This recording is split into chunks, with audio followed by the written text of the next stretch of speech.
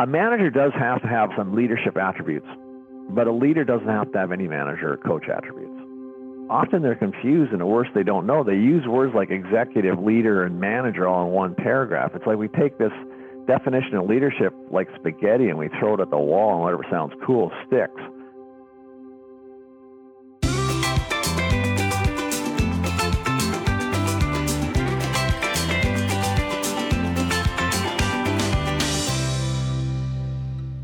Welcome to Tractionville, a podcast for companies running on EOS. I'm your host, Chris White, along with Benj Miller. And the voice you just heard was certified implementer Kevin Armstrong from Canada. And in this episode, Kevin talks about what a mana coach is, why good leaders don't always make good managers, and why Brene Brown is a great test for management. Kevin, welcome to Tractionville. Thanks, Chris. I'm glad to be here. So, Kevin, I'm going to start with this question because, you were there in the very beginning with EOS Worldwide, and were you the first implementer in Canada? Yeah, as a matter of fact, at the first EOS conference a couple of years back, Mike Payton was funny. He was on the stage and he goes, "And Kevin Armstrong's here." Kevin was the reason we could call EOS Worldwide, because I was from Canada, and I guess that meant it was international. How many years have you been an implementer, Kevin?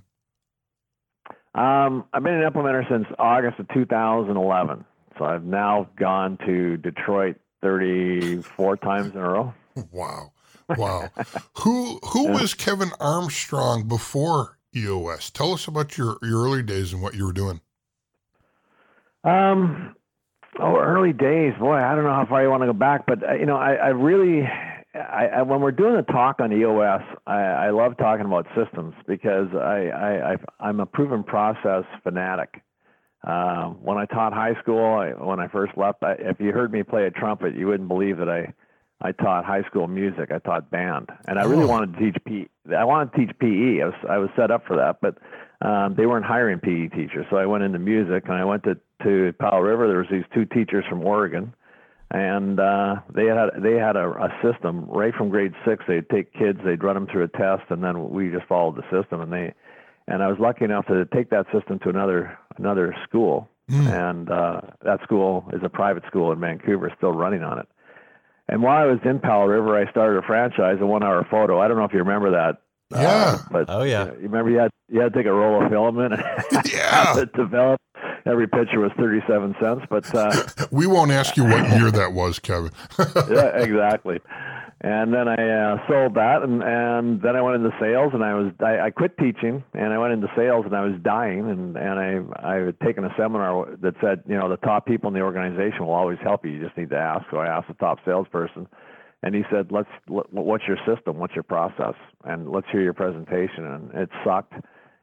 He told me that, and he said I wouldn't buy anything from you. So I memorized everything he said, copied his process, and did that, and it became top in the country. And then the company, it was an international brokerage firm, made the mistake of making me vice president of sales and marketing, taking their top salesperson and making them a manager. Right. And I failed. I failed at that, but I had a good president that covered for me for 5 years. And then I went into I bought the franchise, another proven process from the alternative board. They said just follow the bouncing ball and do what we tell you to do. And I built the largest tab franchise in the Lower Mainland with business owners, and started that 20 years ago. And then in 2008, Walt Brown, who's another EOS implementer, was with the alternative board. And every year we had about 80 members, all business owners, and every year I bought them a book. And I bought them all Lencioni and Jim Collins. So I was right on track with everything we do with EOS. And I was looking for a good book in 2008, and I phoned Walt Brown, and he said, "Buy Traction." I'd never heard of it. And I said, "Okay." So I bought 80 copies, gift wrapped them, and we sent them out. I went to Hawaii over Christmas. I didn't read it. And when I got back, a few of my business owners asked for more copies, so integrity dictated I better read it. And that's how it got started. Then Don Tinney called me for 2 years, from 2009 to 2011, every month, asking me to come to Detroit And his voice over the phone. I just like, oh, this guy is really weird. But anyway, in 2011, I said, in 2011, I said, I tell you what, Don, I'll come to Detroit in August as long as you promise to quit phoning me. And he said, yeah, okay. And that's how we came into the room. There's 14 of us, and as you know, now there's 335 of us. It's all based on just follow the proven process, right? Do you still have your tab business? Yeah, I still have the tab business, and in fact, last January we lost a few members, and we're now rebuilding because I made it a rule that by January 2020, you have to have whether you self-implement or hire an implementer, you have to be on the tractions. You have to be on EOS, and Sure. You have to have the five foundational tools. You have to present those every quarter at the board meetings. So you kind of baked it right into your tab process. I had to because, for the last 3 years, we have this big dinner and celebration, a client appreciation event. We hand out awards where the board members elect or nominate somebody as the best business that year. And for the last 3 years, every single business has been on EOS and has hired an implementer. So, it's just not fair. It's not fair to the board members who aren't on it to allow them to be on the board because you're crazy not to. Mm. So Kevin, along the way, you wrote the book, The Miracle Manager. Who was that book written for? That book is written for managers and owners of businesses, managers, people that want to go into management, because we really screw up in business. Well, what we do in business is we take top players, our leaders, and we make them managers based on that ability. And there's only a 20%. I hired a researcher 12 years ago, and we studied basketball, baseball, and hockey. And we looked at the 100 top players in each of those, and we basically selected those because there's over 100 years of reliable data and a low barrier to entry. And so we followed the 100 top players in each of those that went on to coaching, which is coaching and managing are the same definition, right? Getting things done efficiently and effectively through others. Mm-hmm. And you got a 20% chance of taking a top player, a leader, and making them a manager. And not that, although they were epic players that went in the coaching, they didn't have to be great They didn't have to be great coaches to qualify as successful in the research. They only had to have a 0.5 winning average. Their teams. So their teams had to win as many games as they lost, and they'd be considered successful coaches. And even at that, they only had a 20% chance of hitting that. I know that Wayne Gretzky was one of them, right? That you looked at? Yeah. If you look at hockey, the top 100 players that went on to coaching, 4 of them were in the top 15. Brian Trottier, Larry Robinson, Phil Esposito, and Wayne Gretzky. Brian and Larry coached their teams to a losing season and quit. Esposito's team barely had a winning year, then a losing year. And Wayne Gretzky, considered probably the best hockey player of all time, coached the Phoenix Coyotes to 4 losing seasons in a row. And it suggested in the research he would have been fired in his first year, but he owned part of the team. Right. Kevin, does this kind of confirm the rocket fuel paradigm that most people aren't wired to be a visionary and an integrator? Yeah, it's why I fell in love with Gino, because I'd finished doing the research and I was already working on the book. And actually I approached Gino with the idea of writing a rocket fuel, but he had already chosen Mark Winters. And John Deeney, who's another friend of mine, who wrote Hunting in a Farmer's World. He calls it a hunter farmer, right? Yeah. Gino calls it a visionary integrator. I call it a leader, man, a coach. There's another person out there that calls it second in command, and the power of 2, right? Yeah. Paul without John, Jobs without Wozniak, Oprah without Gail. All these people have a person in the background who's sort of stable, organized, humble, and Gino and Don Tinney. Chris, you watched them, in the early years, where Gino would be at the front of the room and say, someone would raise their hand, we should do this, and Gino would go, yeah, let's do that. And then he'd look over at Don and go, we could do that, right? And Don would go, we'll talk about it. Exactly. Yes. And Gino would look back at us and go, oh, we'll talk about it. We're going to hear in just a second more from Kevin. We're going to have him dive into this idea of mana coach and the antidote for trying to turn leaders into managers and that not going well. But real quick, we need to thank our sponsor of this episode, Chris. CEOs, owners, and visionaries, having the right integrator can literally create rocket fuel for your business. Hiring the wrong one is expensive and can even damage the business you've worked so hard to build. The team at Keystone Search is expert at helping visionaries hire their ideal integrator. Keystone has conducted successful integrator searches across the country, and they are proud to say when EOS Worldwide needed an integrator in 2016, Keystone was the firm of choice. If hiring a rockstar integrator is in your future, go to KeystoneSearch.com to download more information or give them a call. Keystone Search is here to help. All right, Kevin. So you laid out the pain point that too often we just elevate our star players into that coach role. What does the Miracle Manager teach us we should do? Well, let's define it, right? The leader looks to the future and does the right thing. And if we can just hold on, I think there's been so much damage done because, the best schools that teach leadership, Harvard, all these great schools that teach leadership, the best authors like Lencioni and Collins, who I have dear regard and respect for, and the best speakers that speak to it, to leadership, they create this confusion because, often they're confused and worse, they don't know. They use words like executive, leader, and manager all in one paragraph. It's like we take this definition of leadership like spaghetti and we throw it at the wall and whatever sounds cool sticks. And this creates confusion, right?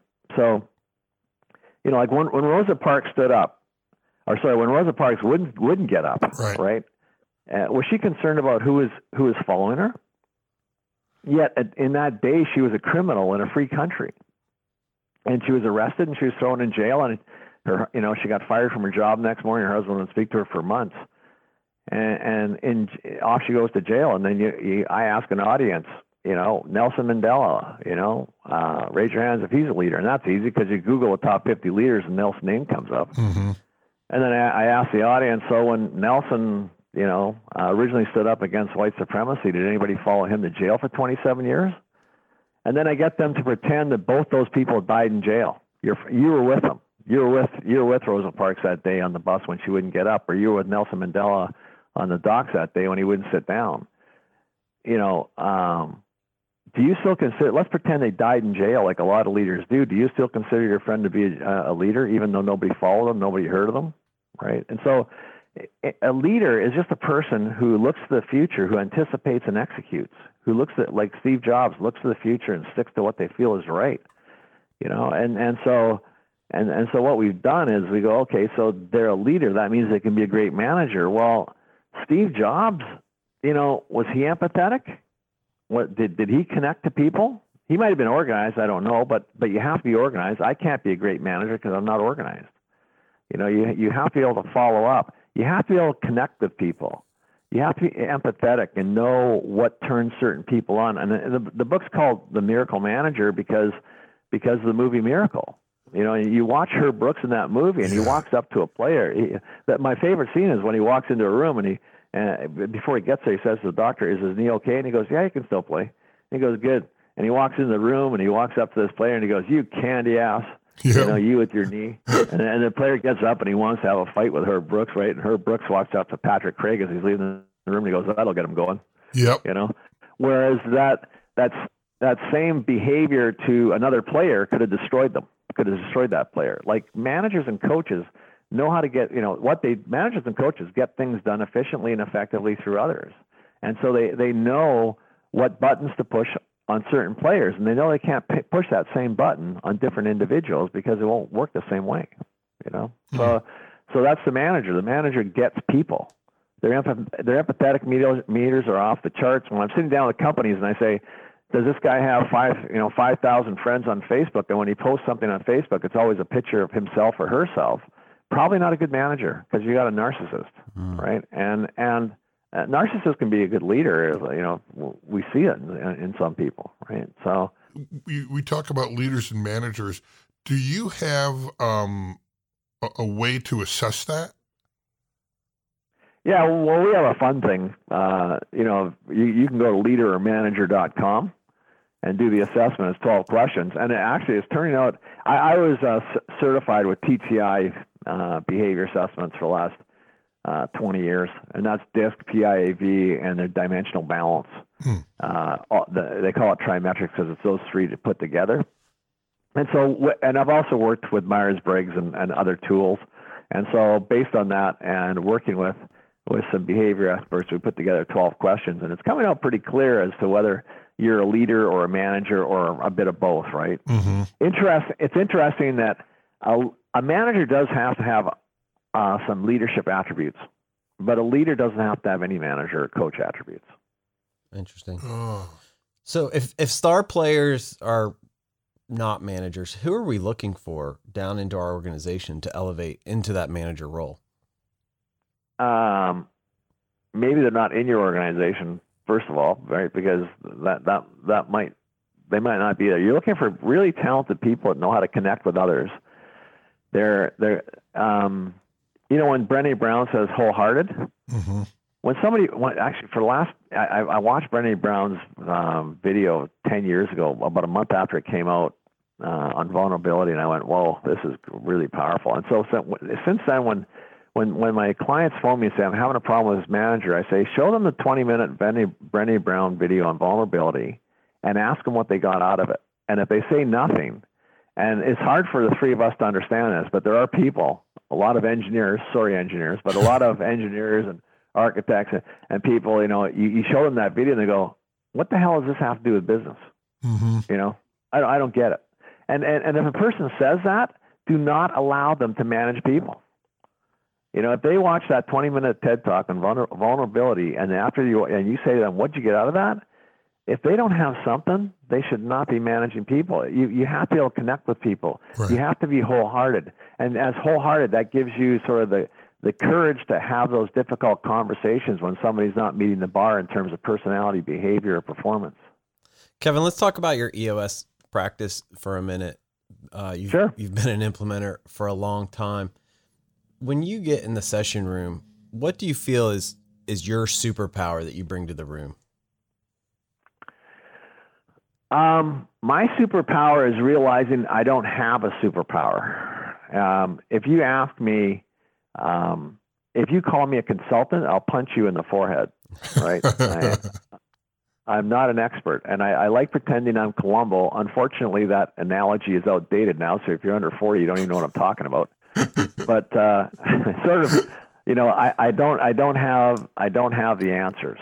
Don't look for me for the answers. Right. And I wish if I could pull the EOS implementers into a room, you know, like I was in a room the other day and an implementer goes, oh, I just feel so intimidated talking about sales because I'm not really strong at sales. And I go, do you know that my number one favorite tool to teach EOS clients is the 8 cash flow drivers? Because I'd rather snort arsenic than look at a balance sheet or an income statement. Right. I took a bookkeeping course one time at night school, and I lasted one night, only because I realized this is not my talent. This is something I can't do. And so I'm just a dummy in the room, and I look to the VP of Finance to help us through this process. And we always come up with a really good, and then I get them to illustrate it and teach it to the organization. I just ask really dumb questions. You know, so that's my superpower. Well, asking dumb questions. So I got to jump in here because, dude, you got some superpowers. I've known you a long time, and you're being humble, and I appreciate that. But the audience has got to know. Listen, as an EOS implementer, right?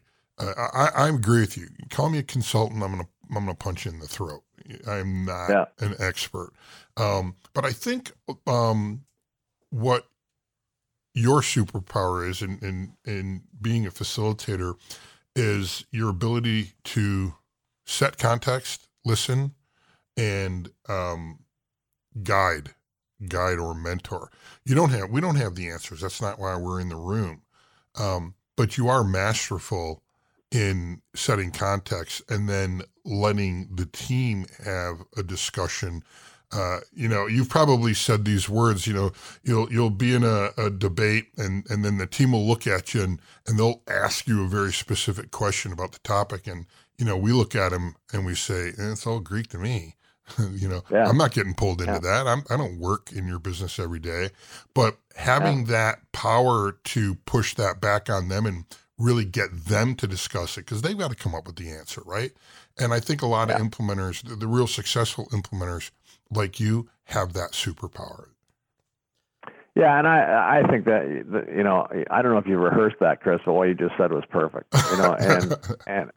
But I don't know if it's I guess maybe it is a superpower. I've never even thought about that. I just fired a client 2 weeks ago. I look at my role as a guide. I'm taking you up to the summit of Everest and back down as a team. Right. And when we get up to the top, I can't carry you. If you can't carry yourself, you're going to die because nobody can carry you. Right. And so you have to learn this stuff. And as we go up, if you want to change things, I'm going to tell you what to wear. I'm going to tell you when to breathe. I'm going to tell you what to eat. I'm going to tell you where to sleep. I'm going to tell you all this stuff. And as we get up, if you guys want to take a different path, that path might get you up faster, or you might go over a cliff. Either way, I'm not going with you, right? And so that's what happens when we get these people say, who are your most difficult clients? I say, the more designations you have after your name, the more I should charge you, because you want to mess with the system because you think it's too simple and it needs to be changed. It doesn't need to be changed, right?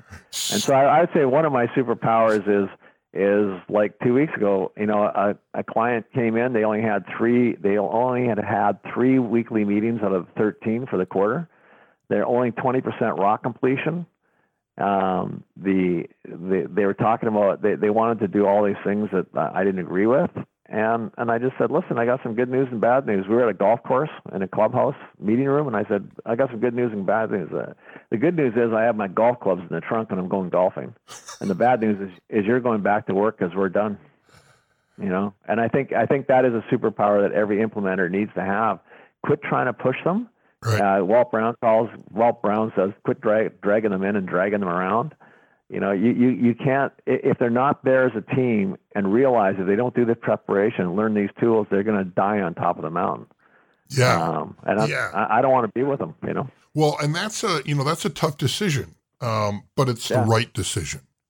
It's the right decision for you as an US implementer, but it's also the right decision for them because they're not taking it seriously and they're not doing the work. So that's great stuff. That was probably a little shocking for some people to hear that, you fired a client, but you know what? If it's not working, it's not working. You're better off to just rip the Band-Aid off and move on and go play 18. I love it. So Kevin, I can't believe how fast our time has gone by here. So we like to end our podcast asking our guests a couple of questions. And so the first question is, it's Friday afternoon. It's the end of the work week. It's 4:55. And when you look back on the week as in regards to your EOS practice, how do you know if you had a good week or not? What are you looking at? Man, I tell you, I don't think I look back at the week and go, did I have a good week? I just always feel like I've had a good week. And so it'd be instinctual. It's not, I don't sit down on Friday at 5 o'clock and look at a scorecard. Right. Right. I think, Chris, the implementers that do really well, just know they live the EOS life, right? At the end of the week, you've helped companies. It's like I used to envy contractors who built houses, because you can look at this lot and go, wow, look what I built. And now on Friday, we look back and go, wow, look at these companies who are struggling, who were struggling before. And now they just go, they just follow this simple system and they're enjoying life. Yeah. I think for me too, it's not necessarily a scorecard, but it is that, as I reflect back on maybe the sessions that I had, or the talks that I gave or a workshop, I feel good. Like, hey, even if I had a room full of 50 people and one person, walked away with a golden nugget that's going to change their business, then I feel good about that. You know, and just for our listeners, when Kevin talks about the EOS life, what he's referring to is doing what you love with people you love, making a difference, being appropriately compensated with time to pursue other passions. And, you know, we want that for all of our clients. It's an amazing feeling. So question number 2, if you were giving a keynote address to the Tractionville audience and you had 1 minute to wrap up, what's the message you want to share with our listeners? I think what we talked about today, Chris, quit trying to be an expert. Mm-hmm. Okay. You don't need to be an expert, and just follow the proven process. You know, just follow we've seen the implementers that get into trouble, the ones that want to complicate things and don't believe that, you know, things can be that simple. Mm-hmm. The client starts dictating to them like, hey, can I put VB1 and VB2 together, as opposed to waiting for a month when we know that the power behind the system is time-space learning, right? So, you know, just I would say that. Kevin, thank you so much for sharing your wisdom that you've accumulated throughout the years with us. Tractionville, thanks for listening. If you're enjoying this podcast, would you rate us, subscribe, and as always, share with a friend? We would love to also hear your ideas. You can share them with us at tractionvillepodcast.com. And we release an episode every Tuesday, so we'll see you next week for Tractionville Tuesday.